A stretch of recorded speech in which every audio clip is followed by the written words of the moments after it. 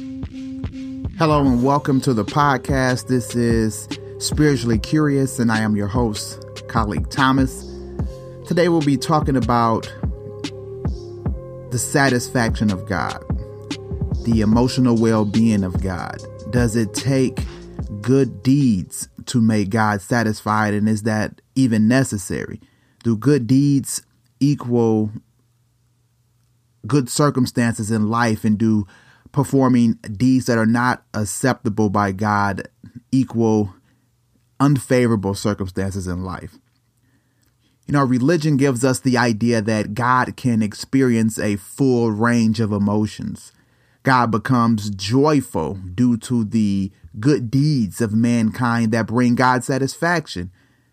Religion also tells us that God becomes dissatisfied due to our actions God does not approve of.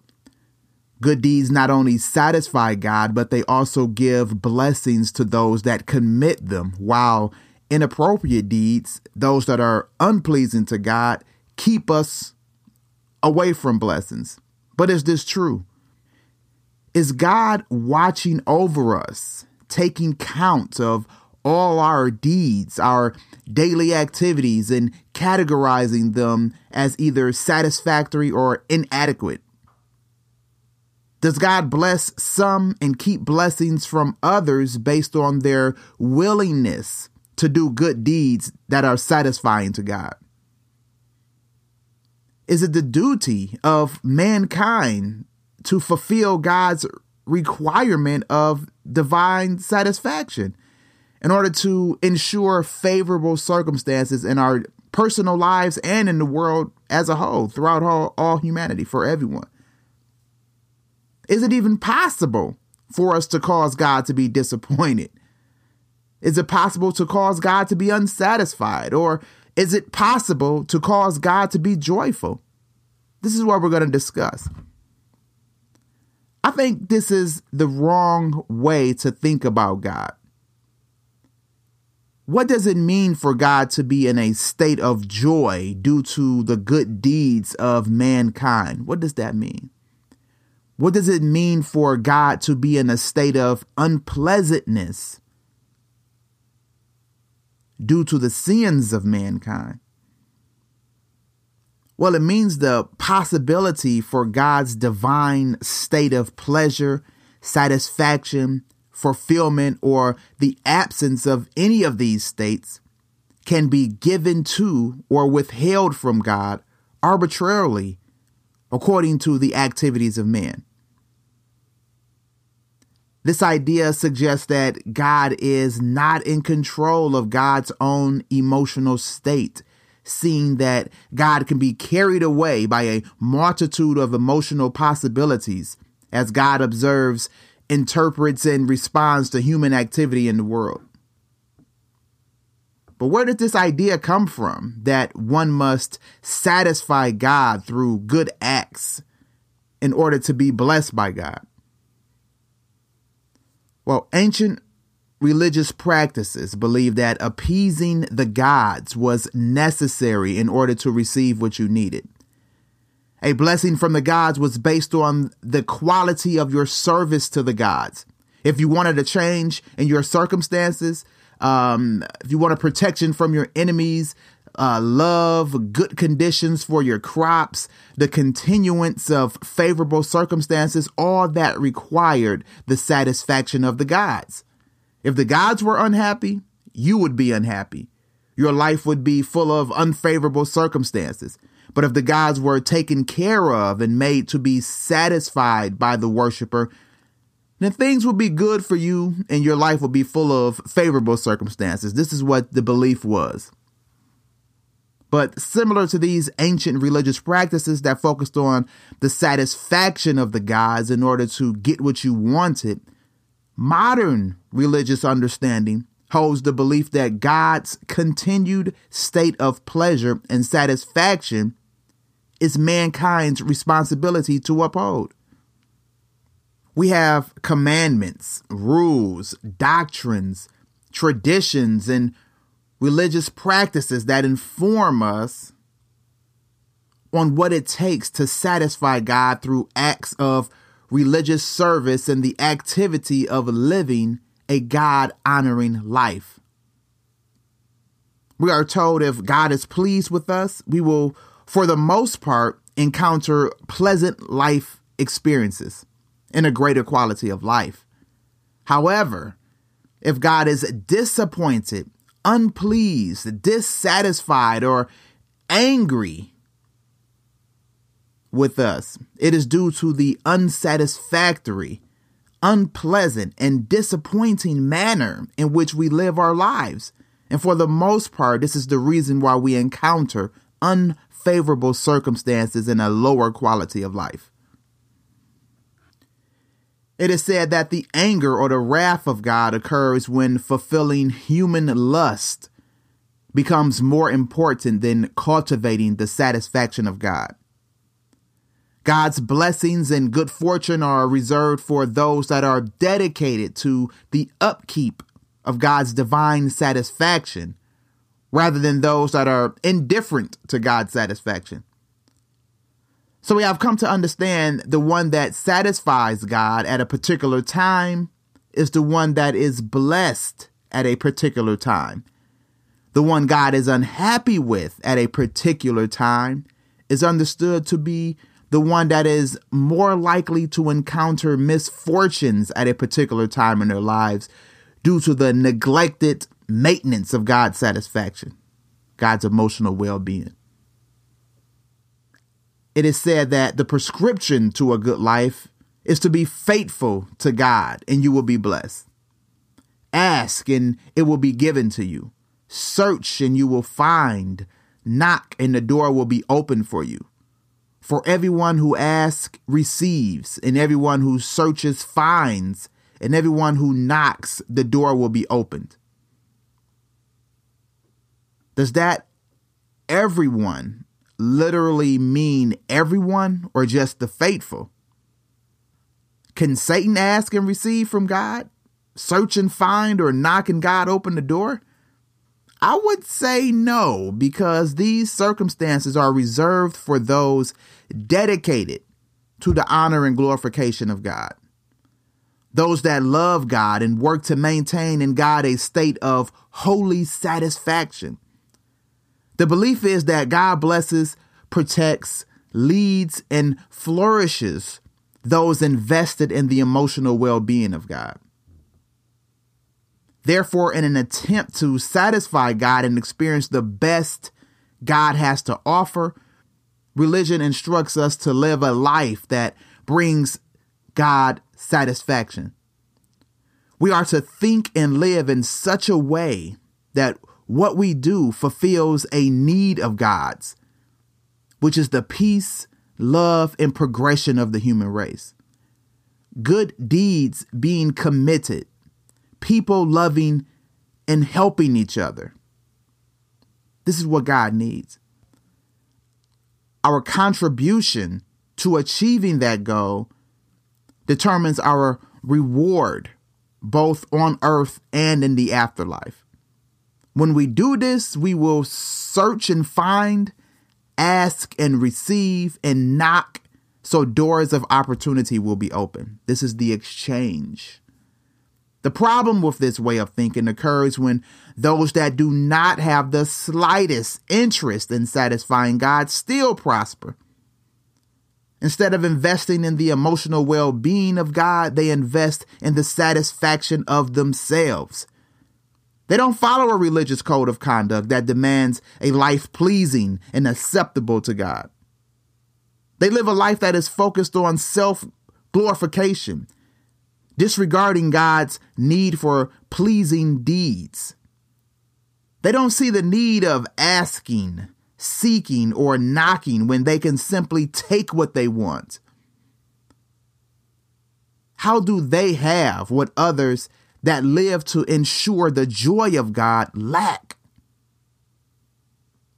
Now, you can share religious platitudes in response to this question and say that the treasures of heaven are greater than the treasures of earth, but it's not a matter of greater or lesser treasures. The issue here is that the one dedicated to the emotional well-being of God by committing good deeds that are said to be delightful to God is not promised what they seek. And the knocking does not always equate to an answered door. So those working to give God what religion instructs them, that this is what God wants, give exactly that, and many times lack the resources that the non-religious have in abundance. What's the problem here? If they give what is explicitly told to them by religion, what God needs, what God wants, what God desires, why do they not receive in order to do the work of God that will ensure the continued satisfaction of God? The problem here is simple. God again is misunderstood. The big question is, what does God lack or need that we can give? If God is the Almighty, all in all, what is there that such a being is lacking? All that exists, including the full satisfaction, the ultimate joy, the maximum pleasure that can be manifested from all the praise, worship, and personal sacrifice of humanity and beyond, is already possessed by God 10 times over. There is no need, lack, or necessary requirement that one can offer God that will fulfill God. God lacks absolutely nothing. God is a giver, not one in need. Instead of working to maintain a life that is fixated on maintaining the emotional well-being of God, the satisfaction of God, more attention should be given to the practice of receiving from God.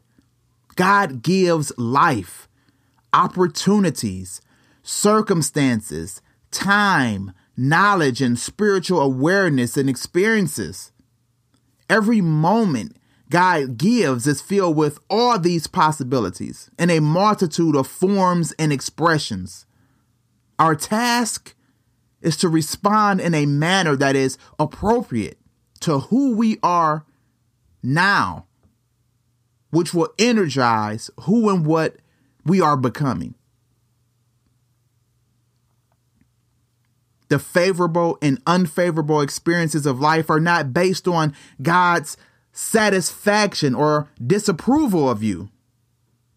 They are based on the quality of your handling of life, opportunities, circumstances, time, knowledge, and spiritual awareness and experiences that you encounter.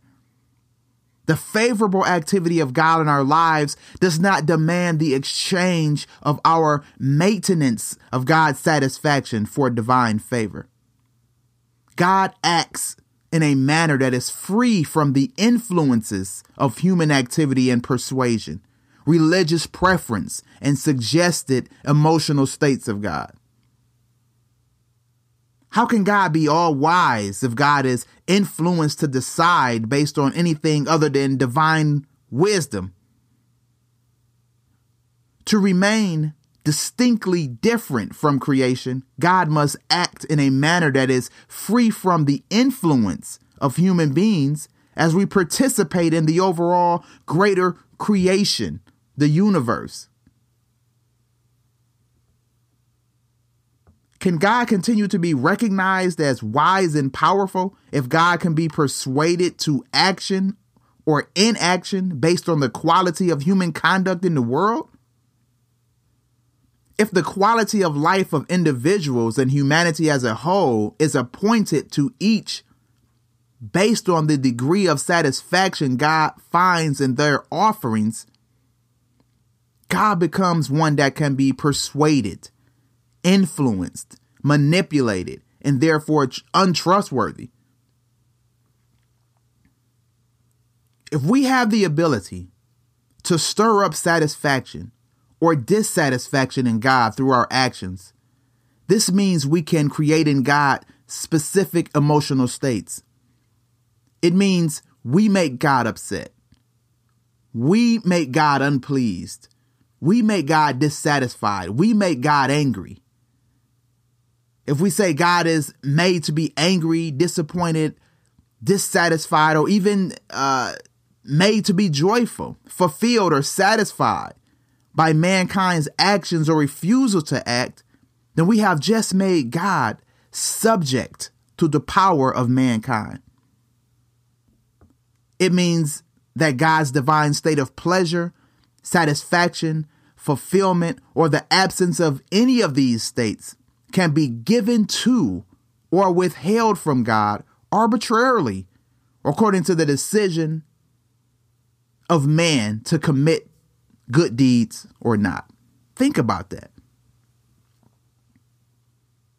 This idea suggests that God is not in control of God's own emotional state, seeing that God can be carried away by a multitude of emotional possibilities, as God observes, interprets, and responds to human activity in the world.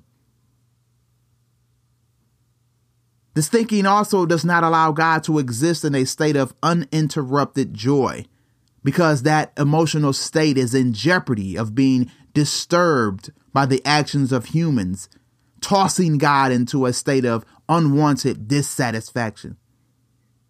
Is God emotionally unstable?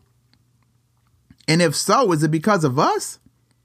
Should we believe the emotional state of God is directly connected to the actions of human beings?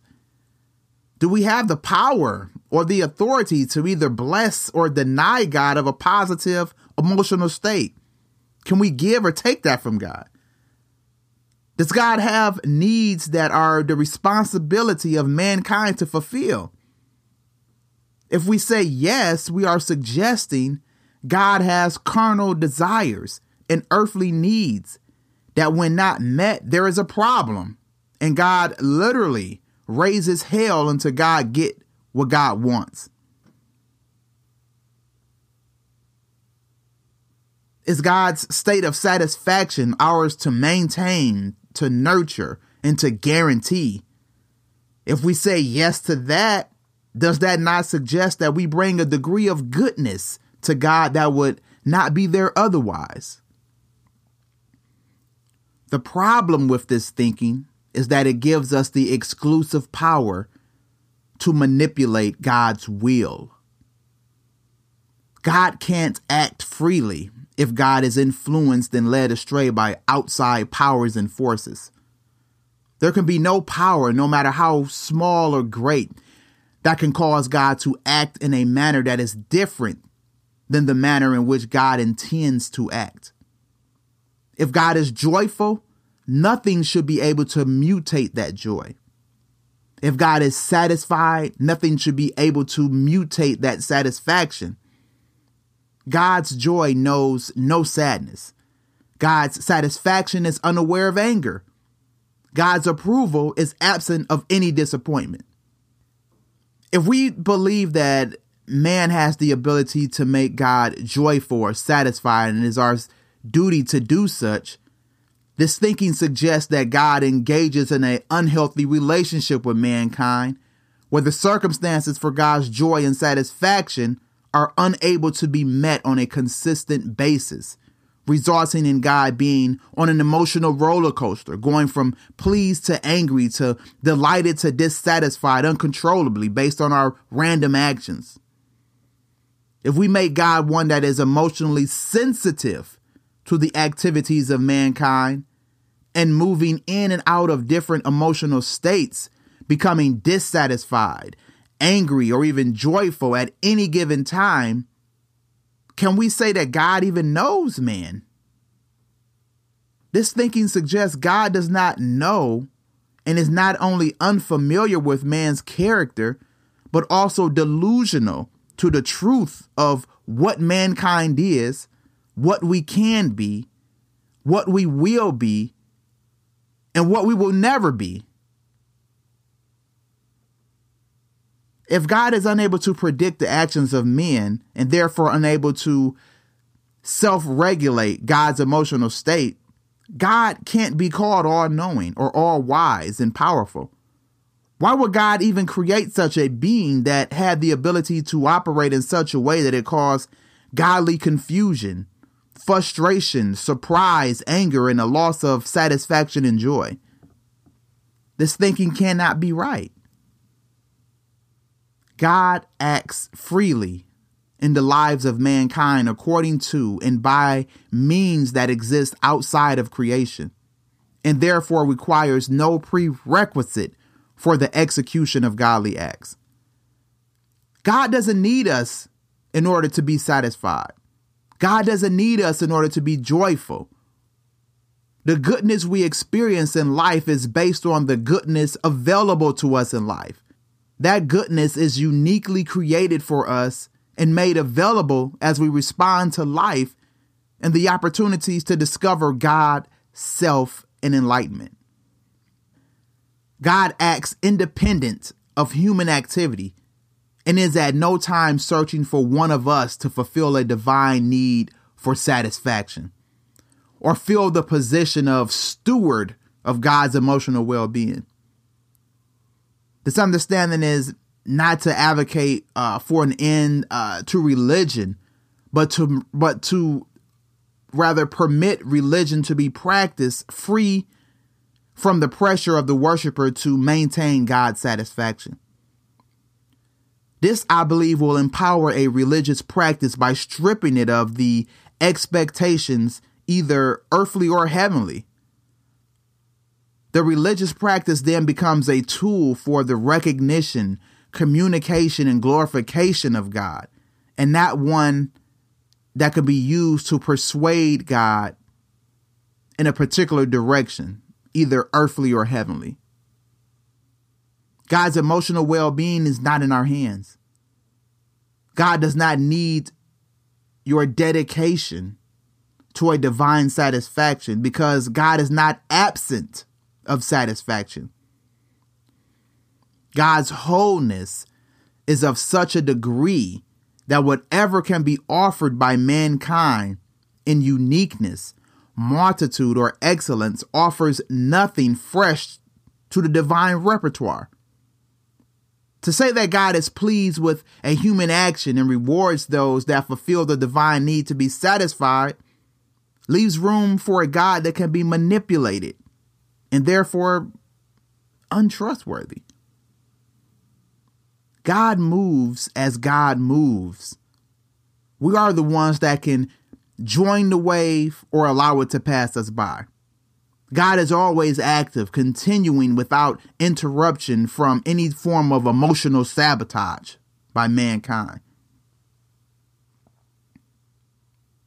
The condition of our lives is not based on our skill level in satisfying God. If it were, the playing field would be uneven, with some people being naturally better at it and benefiting while others suffer greatly, even while giving it their level's best. God's joy can't be mutated by our actions. We have no power to cause dissatisfaction to be manifested in a joyful God. Instead of looking to what we can give God to be blessed, let's observe what God is giving us so we can be blessed. Give attention to the experiences life brings your way, how God is communicating with you, the manner in which God is relating to you, and the direction God is taking you in. Give your time and energy to following the leading of God, not in an effort to satisfy God, but as a form of glorification, gratitude, leading to a deeper discovery of God, self, and enlightenment.